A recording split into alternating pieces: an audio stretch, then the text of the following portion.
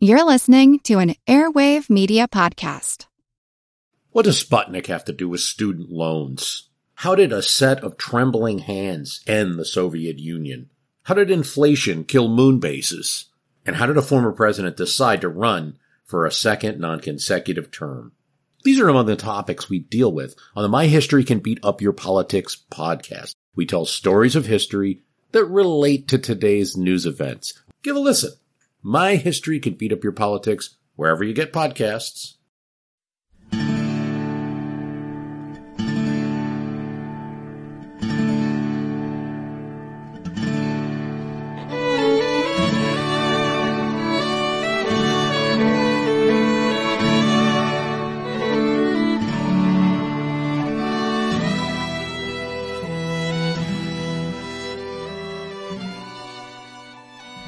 Hey everyone, thanks for downloading episode number 171 of our Civil War podcast. I'm Rich. And I'm Tracy. Hello y'all, welcome to the podcast. So with the last couple of shows, we've covered quite a lot as we transition from the Peninsula Campaign and the 7 days to Second Manassas, which is the next major battle on the timeline. And as we make that transition, there are a lot of moving parts to keep track of as far as what was happening, especially for the Union. Right. There's the increasing tension between Abraham Lincoln and McClellan, and also between McClellan and Secretary of War Edwin Stanton, and between Little Mac and the new General-in-Chief, Henry Halleck. Oh, and we can't forget the increasing tension between McClellan and John Pope. And then, after McClellan's failure at the gates of Richmond, there's the major shift taking place in the Union war effort, from soft war to hard war. Remember, the soft war approach was conciliatory, looking to restore the Union and bring the South back into the fold with as little fuss and muss as possible. With the hard war approach, however, the rebellious South was to be treated not as wayward, misguided colleagues, but as a deadly enemy, a dangerous foe, to be defeated, to be subjugated, vanquished, conquered, using every means at the government's disposal, including emancipation. And with all of that swirling about in the background, there were also the events taking place on the ground. The formation of the Union's new Army of Virginia, commanded by Pope, and the decision to pull the Army of the Potomac off the peninsula with the intention of forming a junction in northern Virginia between the two Union armies. And although it was uncertain just who would command that force, things weren't looking good for George McClellan, since Lincoln and Stanton would be happy to just park Little Mac on the sidelines somehow. But what, you may be wondering, was Robert E. Lee up to while all of that high drama was going on over across the lines? Well, the first order of business for Lee was to repair his battered army. Concluding that McClellan's encampment at Harrison's Landing was unassailable, protected as it was by the guns of the U.S. Navy on the James River, Lee on July 8th began pulling his army back toward Richmond, leaving behind only a handful of cavalry to warn of any menacing federal movement. In and around Richmond, the units of the Army of Northern Virginia were refurbished with tenting and other gear and equipment from captured enemy stores. There, Lee also undertook his main task, a thorough reorganization of his army, whose command structure had proved inadequate to meet the demands placed upon it during the 7 days battles. At any one time during the 7 days battles, between 9 and 11 Confederate divisions had been in action. Too numerous for Lee to control during the campaign, those divisions tended to behave like independent little armies, often with barely any coordination between them. Lee meant to rectify that by making the divisions work in harness and be more responsive to his orders. Robert E. Lee realized that he could accomplish what he wanted by establishing several large commands to ensure that his orders were properly executed by their constituent units. To set up corps, however, Lee would have to circumvent a Confederate law that effectively prohibited the formation of any unit larger than a division. This law, which had been conceived primarily by states' rights advocates as a measure to maintain the authority of Southern governors over units recruited from their states, hadn't caused serious difficulties for Confederate commanders until the small actions of the early war escalated into massive campaigns, such as the 7 Days Battles. Lee began working behind the scenes to get the constraining law repealed, a goal finally achieved that November. But without waiting for official sanction, he divided the Army of Northern Virginia into 2 wings, or commands, which he carefully avoided calling corps. As we said previously on the podcast, Lee chose James Longstreet, Old Pete, to lead 1 wing and assigned him 5 divisions, to be commanded by Major Generals Richard H. Anderson and David R. Jones, and Brigadier Generals Cadmus M. Wilcox, James L. Kemper, and John Bell Hood. Lee put Stonewall Jackson in charge of the 2nd wing, but assigned him only 2 divisions, his own, now commanded by Charles S. Winder, and that of Dick Ewell. Lee temporarily retained under his personal direction the division of A.P. Hill. The Army's cavalry remained under the overall command of Jeb Stuart, with the brigades of horsemen led by Wade Hampton, Fitzhugh Lee, and Beverly H. Robertson. Along with those organizational changes, Lee evaluated the recent performances of his officers down to the brigade level and weeded out those he considered inadequate or ill-suited to a flexible, hard-hitting army. As we indicated previously, this meant that Magruder, Huger, and Theophilus Holmes were either sent west or shuffled aside. Through it all, Lee repeatedly had to act as peacemaker in quarrels between certain proud and hot-tempered generals whom he wanted to keep. Perhaps the most sensational dispute was touched off when the Richmond Examiner published a glowing account of A.P. Hill's role at Glendale. Longstreet, Hill's immediate superior in that battle, took offense and had his adjutant write a response for the rival Richmond Whig. That so incensed Hill that he refused to speak with Longstreet, who thereupon had him arrested for insubordination. When they proceeded to arrange a duel, Lee stepped in and put an end to the whole affair.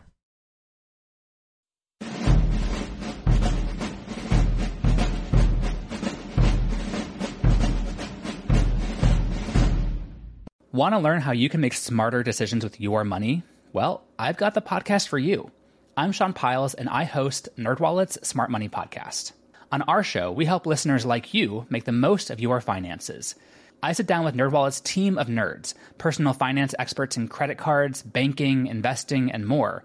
We answer your real-world money questions and break down the latest personal finance news. The nerds will give you the clarity you need by cutting through the clutter and misinformation in today's world of personal finance.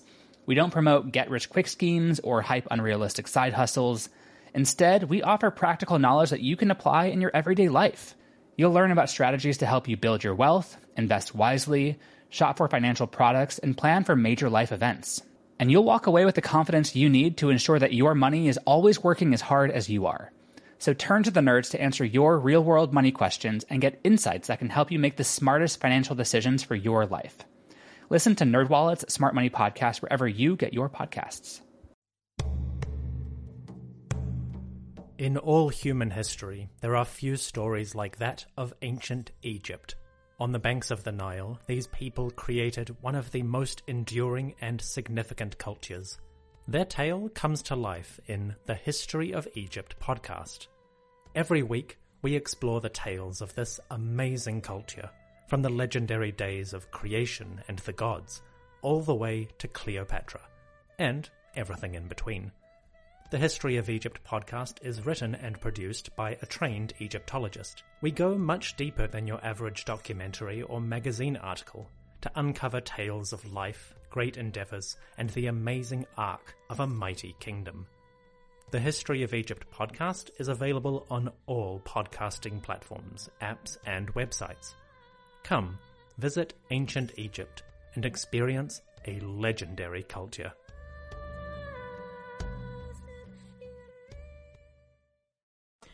Robert E. Lee was not by nature a patient man, but he now had to play a waiting game as he evaluated the separate threats posed by Pope's and McClellan's commands. Each passing day, however, gave Lee increasing confidence that Little Mac wasn't going to renew his campaign against Richmond anytime soon. McClellan's continued inactivity at Harrison's Landing and news that Lee received on July 12th that Pope was moving made it clear to Lee that somebody needed to be sent to face Pope.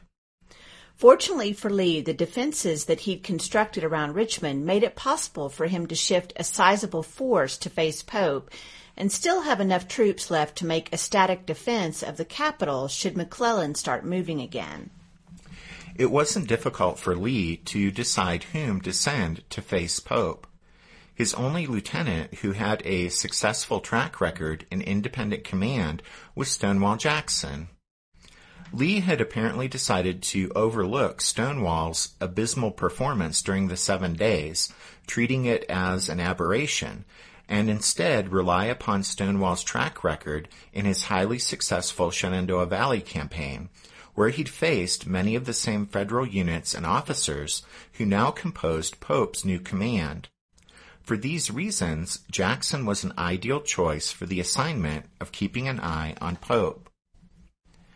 While Lee was dealing with the complex, high-stakes strategic challenge posed by Pope's and McClellan's armies, he also bore the South's sense of outrage against Pope and the set of orders that Pope issued, which we talked about last week. As y'all recall, Pope's orders let Virginians know that henceforth the federal troops would live off the land, confiscating whatever food and supplies they needed. Also, local citizens would be held responsible for guerrilla attacks on Union soldiers, supply depots, and rail lines. Furthermore, any civilian caught making such attacks would be summarily executed without benefit of a trial. Southerners were outraged by Pope's decrees. Robert E. Lee also found Pope and his orders repugnant. Lee called Pope, quote, the miscreant, and declared, quote, he ought to be suppressed. Lee took his outrage directly to the federal government. In a letter to Henry Halleck, Lee, speaking on behalf of Jefferson Davis, asserted that Pope and his lieutenants had assumed the role of, quote, robbers and murderers, and therefore, if captured, would not be accorded the usual considerations given prisoners of war. Moreover, if any civilians in Virginia were executed under the pretext of Pope's orders, then an equal number of commissioned federal officers imprisoned in the Confederacy would be, quote, immediately hung. Halleck refused to receive Lee's letter.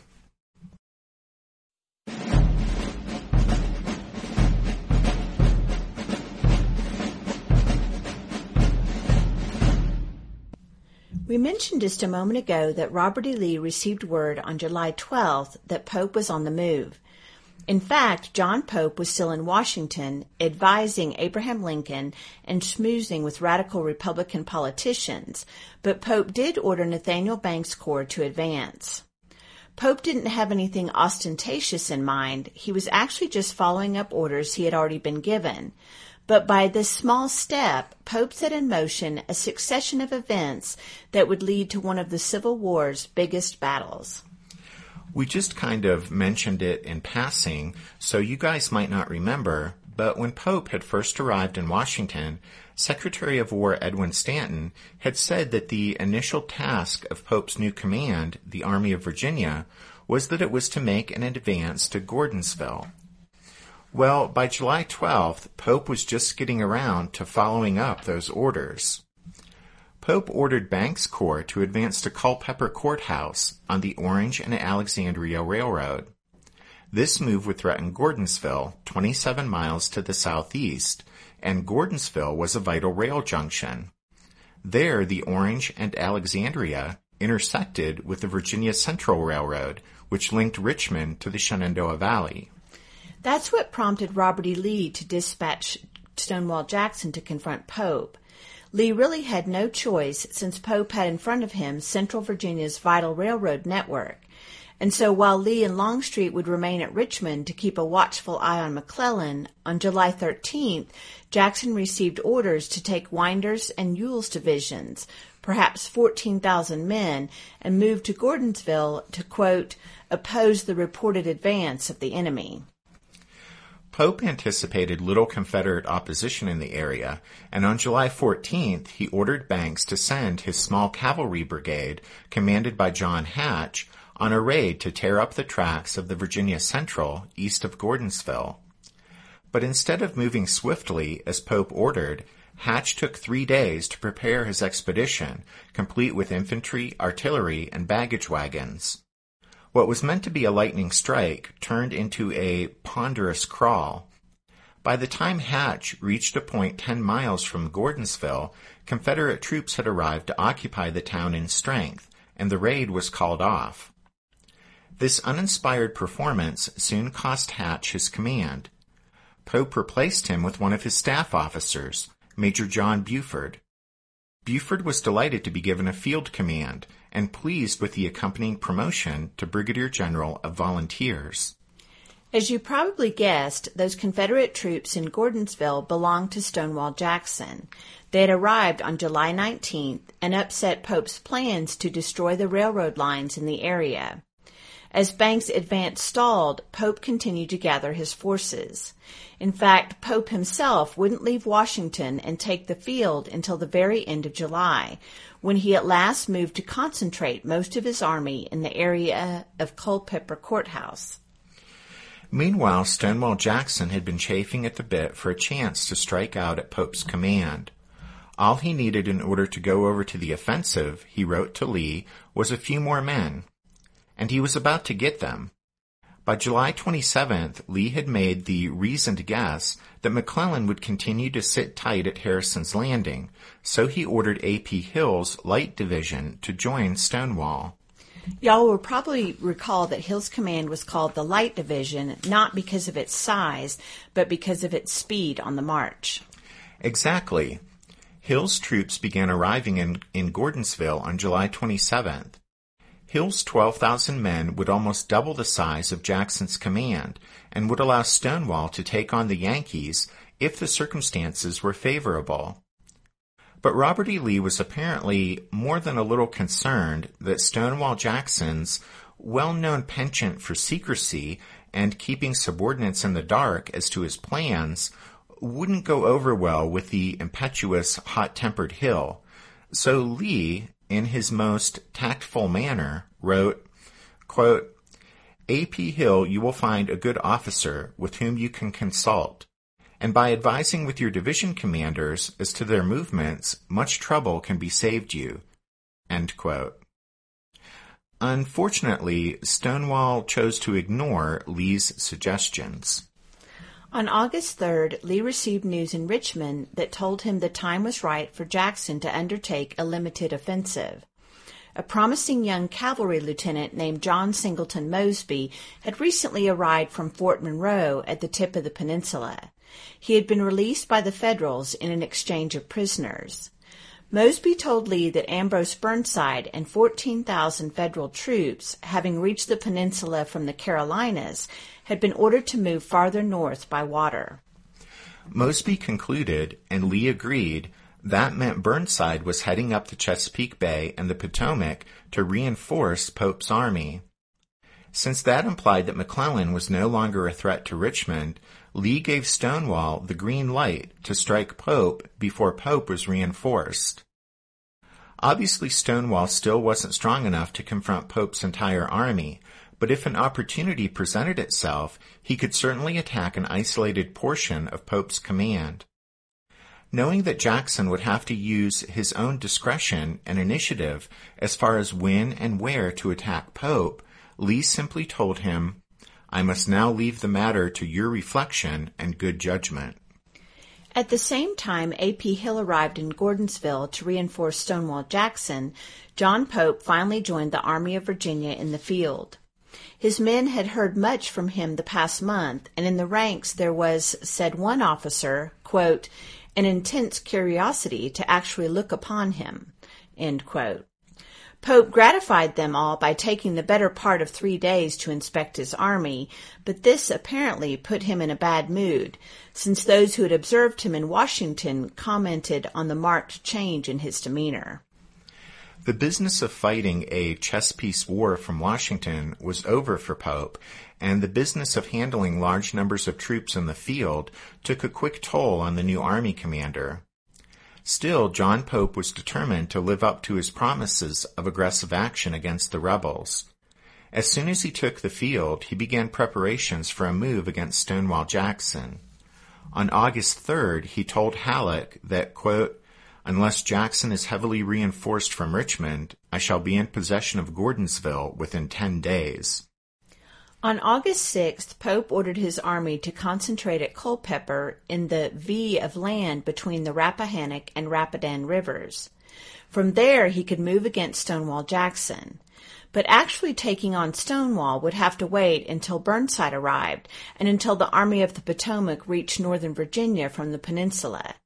Halleck's order directing McClellan to withdraw from the peninsula was sent on August 4th, but for the Army of the Potomac to march from Harrison's Landing to Fort Monroe, load onto transports, sail up the Chesapeake, up the Potomac River, unload, and take the field in northern Virginia would take some time. In the meantime, a nervous Halleck warned that Pope should do little more than maintain a line along the Rapidan and Rappahannock rivers and await the arrival of Burnside and of the Army of the Potomac.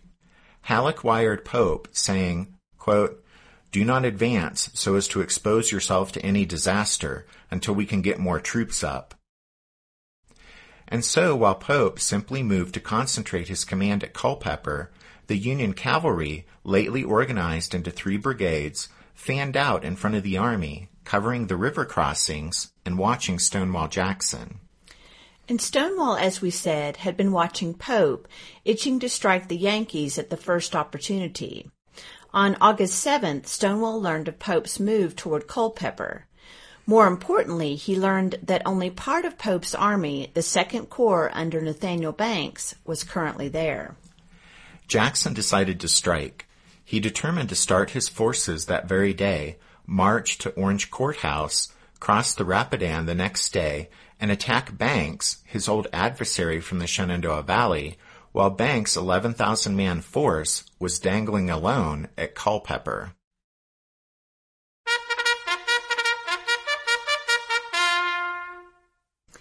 That means it's time for this episode's book recommendation. And our recommendation this time is Second Manassas, 1862, Robert E. Lee's Greatest Victory by John Langolier. This is a book in Osprey Publishing's campaign series, and we've recommended other books in this series, and like those other recommendations, this one, for Second Manassas, is a good introduction to the campaign for those who are unfamiliar with it. Don't forget you can find all of our book recommendations at the podcast website, which is www.civilwarpodcast.org. Speaking of the website, just yesterday we released the 43rd Members episode, which we used to talk about the action at the Battle of Memphis in June 1862. As we mentioned before, we're in the midst of using the Members episodes to look at some of the events that took place in the summer of 1862 in places other than Virginia. And so next up will be the Battle of Secessionville, which also took place in June of 1862 and was the first serious Union effort against Charleston, South Carolina. And just a bit of foreshadowing, but it didn't go well. So the members of the Strawfoot Brigade can look forward to that.